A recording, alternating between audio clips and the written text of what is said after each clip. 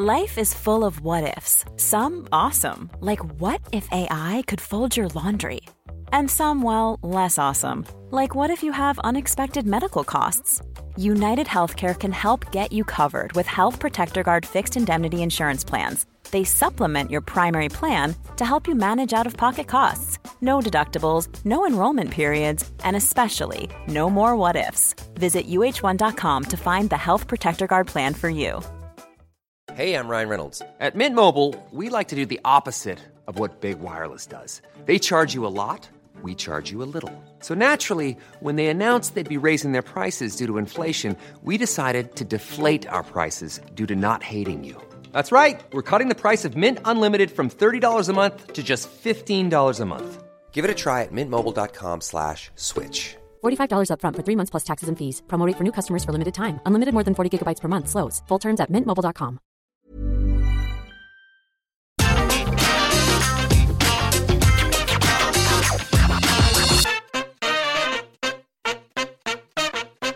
Ah, nostalgia and wrestling. What a beautiful partnership. They go hand in hand, albeit a pair of hands that is going around your throat and trying to choke every last dime out of you possible as they milk those rose-tinted memories again and again and again. But there is definitely a problem that comes with nostalgia and wrestling, and that is the fact that sometimes it's just not as good as we remember it upon revisiting it. Or even stranger, it's actually much better given the current situation of the industry today. Confused? Well, fret not, my friends, as we're going to explore together. As I'm Jules, this is WhatCulture.com, and these are 10 wrestling storylines totally different to how you remember. Number 10, The Undertaker vs. Kane saga.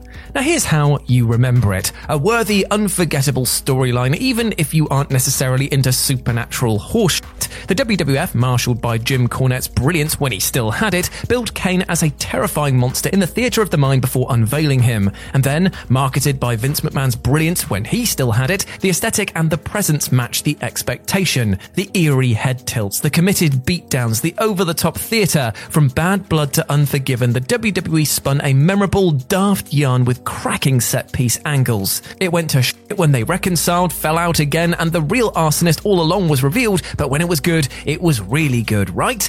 Well, this is what it was actually like. This was really, really shitty and nonsensical when it was good. Ahead of the Inferno match, the WWF ran an angle on Raw in which Paul Bearer dug up the corpses of Taker's deceased parents. They, of course, had been burned to a permanent end, but because you, the WWF fan, according to the WWF, are as thick as pig shit, the mere visual of a coffin wasn't enough. They didn't think that they were dead enough, so they stuck a bone in there. Bones that are, of course, impervious to fire. Thanks. Number 9, Austin vs. McMahon. Here's how you remember it. A madcap series of piss-funny skits designed always with the catharsis of the audience in mind. It was never too oppressive. Austin always got out of jail. The winning idea was to allow fans to live through Steve Austin vicariously as he kicked the tyrant manager's ass, but never to the point that it felt like he had endured too many 9-to-5 shifts. McMahon was, of course, the perfect foil for Austin's brand of renegade badassery. His ability to slip between hammy, smug expressions and terrified gulps was so masterful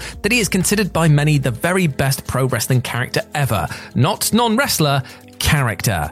But here's what it was actually like. It was amazing and more iconic the broader it got, but the McMahon character underwent Flanderization well before 2001. By late 1998, he was a cartoon. A phenomenally entertaining cartoon, but a cartoon. In the second quarter of 1998, however, Mr. McMahon still retained the veneer of a respectable businessman, and his disingenuous posturing was almost funnier than the bedpan bump. Pretending that the WWF was still a family-friendly mom and pop when introducing Pat Patterson and Gerald Briscoe to oversee the main event of Over the Edge, the idealized presentation of the WWF as a benevolent entity was priceless heel hypocrisy. So yes, Austin vs. McMahon was actually better than you remember. Number 8.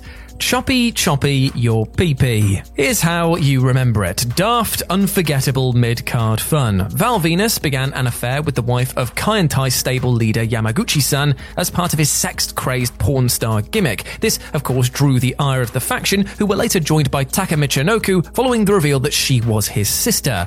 Honestly, the very obvious exposition of this twist was significantly funnier than the angles, the most unforgettable of which saw the stable attempt to castrate Venus in revenge. But here's what it was actually actually like. Now, you may remember the beats as they played out, but you might not be aware of how actually disgusting this was in real life. For you see, the woman who played the adulteress, whom Yamaguchi-san threatened to paddle and was filmed in bed post-coitus with Venus, was just 17 years old. Moreover, Bobbitt wasn't exactly the babyface. He was an abusive piece of shit, but was briefly perceived as the victim of a woman who was simply, air quotes, crazy. There is a lot to unpack here, and none of it is good. Number 7. When the New World Order really peaked. So the New World Order terrorized WCW for years. It was a sensational storyline, a far better invasion than the actual WCW invasion of the WWF. Beyond the awesome lawn dart beatdowns, a reinvented Hollywood Hogan saying that the New World Order was the tits, and the intrigue over allegiances, it was incredible just watching Kevin Nash casually be Kevin Nash, the coolest character in the entire industry. The generalized idea is that this all went to pot when the core group expanded and drafted in the most nondescript brawlers around, and virtually everybody who wasn't doing anything else interesting. But here's what it was actually like. The NWO started to decline when Eric Bischoff put himself at the center of it.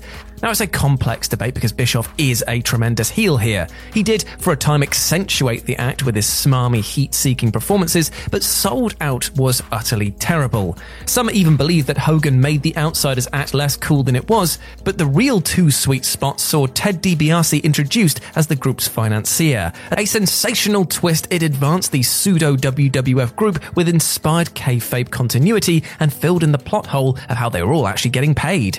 Number 6. The Bret Hart vs. Shawn Michaels worked shoot. Here's how you remember it.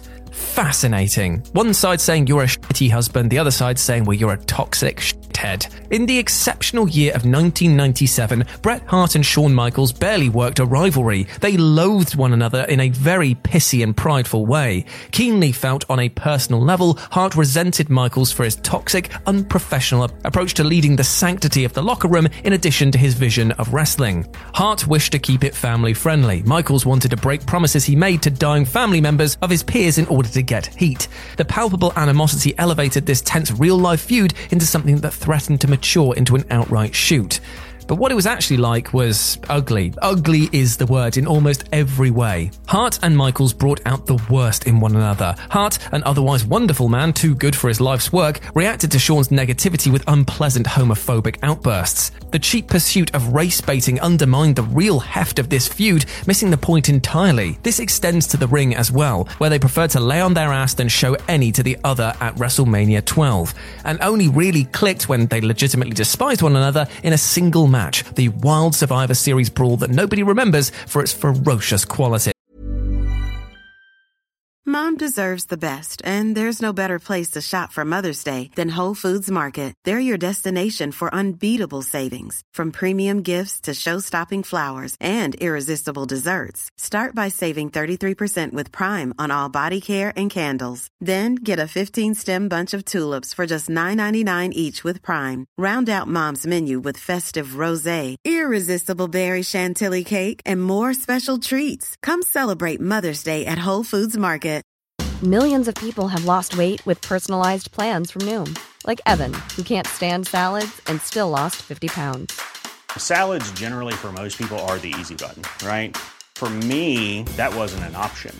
I never really was a salad guy. That's just not who I am. But Noom worked for me. Get your personalized plan today at Noom.com. Real Noom user compensated to provide their story.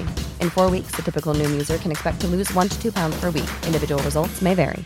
Life is full of awesome what-ifs, and some not so much, like unexpected medical costs. That's why United Healthcare provides Health Protector Guard fixed indemnity insurance plans to supplement your primary plan and help manage out-of-pocket costs. Learn more at uh1.com. Number 5, the rise and fall of Evolution. So here's how you remember it. A star vehicle that worked in the end, whether by accident or by design. Genius premise as well, with multiple generations of talent working in collaboration, the very presence of Ric Flair and Triple H endorsing Batista and Randy Orton before they even did anything. Yes, they bungled Randy Orton's face turn by repackaging him as a smug coward, but he got over that enough to launch the longest main event run in company history. The Batista turn was an all-time great piece of storytelling storytelling, flashing his teeth that bit more every week.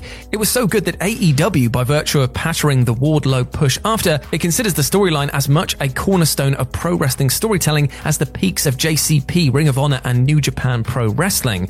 But here's what it was actually like. The television match and quality was largely very drab. Even Batista's WrestleMania 21 coronation mostly worked because of the goodwill extended towards the storyline, because that was glowing.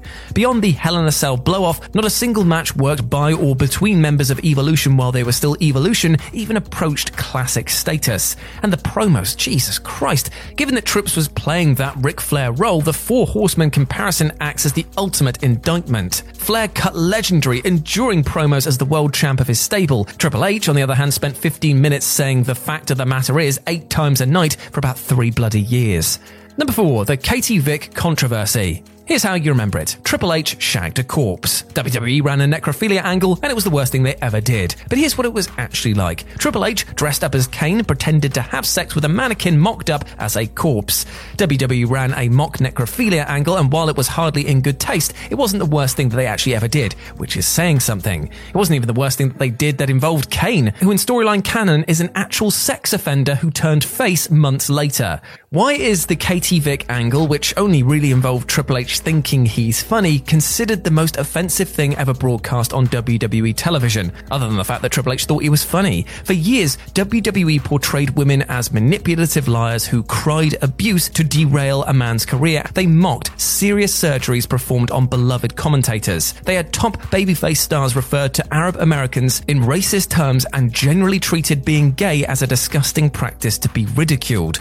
The mock necrophilia, and indeed the sacrilege, is nothing compared to the real worst things that the WWE has done as fiction. And remember, they've done significantly worse than all of these as a business. Number 3, the Yes Movement. So here's how you remember it. A captivating piece of WWF television, even if it wasn't by the company's explicit design. Daniel Bryan was so ablaze as the fans' choice that WWE had no choice but to push the man that they didn't want to push. He was the best wrestler in the world and was so undeniable that the WWE couldn't do its preferred brand of sports entertainment with him. Eventually, when Batista proved to be so unpopular, they had no choice but to give in and present itself as a stadium-sized super indie, if only for one night. But here's what it was actually like. It was more boring and oppressive than all of that. Bryan was actually hotter and better in the first half of 2013 than the second. The fatalistic booking was to blame here, obviously.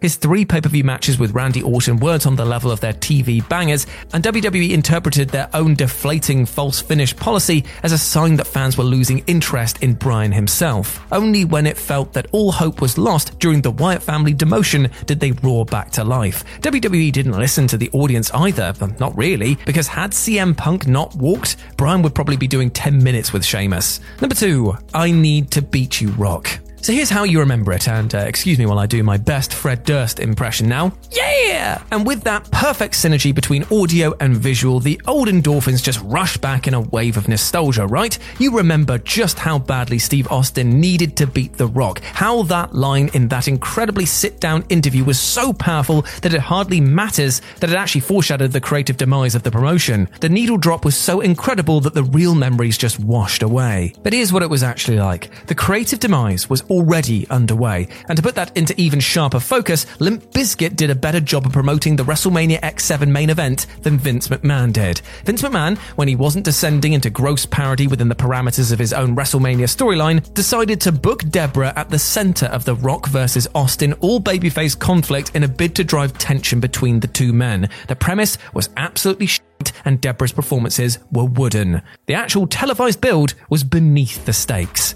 And number 1, the peak of the Hurt Business. So here we have a serious main event proposition that elevated a rotten synthetic landscape. The Hurt Business highlighted the grim farcical lows of the early pandemic. I mean, just look at them. They embodied big fight legitimacy, technical artistry, dazzling work rate, and world-class promo skills between each component. They held all the gold and hoisted the belts over expensive, chic suits. And they looked the absolute bollocks. The Hurt Business could have been a great stable, because you see, they were only a great stable on paper. A great stable beats the crap out of babyfaces, cuts killer promos over the corpses, assists in elevating those babyfaces, and acts as a vehicle with which to push new stars. Sadly, none of these things happened. They worked matches with Apollo Crews for 3 consecutive months, and that's no exaggeration. The feud was redundant even by WWE standards. Then, they turned face for a bit and feuded with Retribution. It doesn't matter how great Lashley looked in a suit, Lashley evolved into a headline attraction despite the Hurt Business.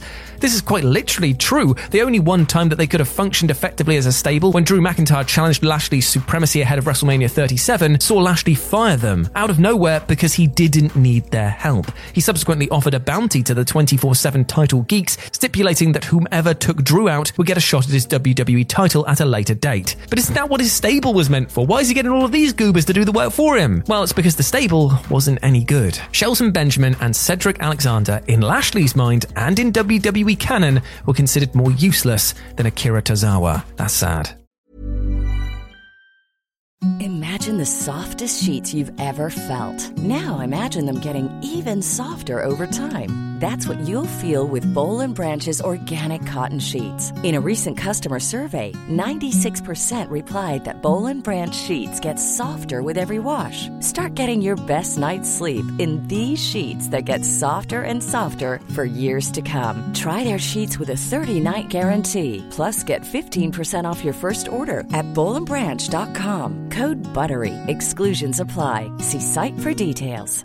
Mom deserves the best, and there's no better place to shop for Mother's Day than Whole Foods Market. They're your destination for unbeatable savings, from premium gifts to show-stopping flowers and irresistible desserts. Start by saving 33% with Prime on all body care and candles. Then get a 15-stem bunch of tulips for just $9.99 each with Prime. Round out Mom's menu with festive rosé, irresistible berry chantilly cake, and more special treats. Come celebrate Mother's Day at Whole Foods Market. Even when we're on a budget, we still deserve nice things. Quince is a place to scoop up stunning high-end goods for 50 to 80% less than similar brands. They have buttery soft cashmere sweaters starting at $50, luxurious Italian leather bags, and so much more. Plus, Quince only works with factories that use safe, ethical, and responsible manufacturing. Get the high-end goods you'll love without the high price tag with Quince. Go to quince.com/style for free shipping and 365-day returns.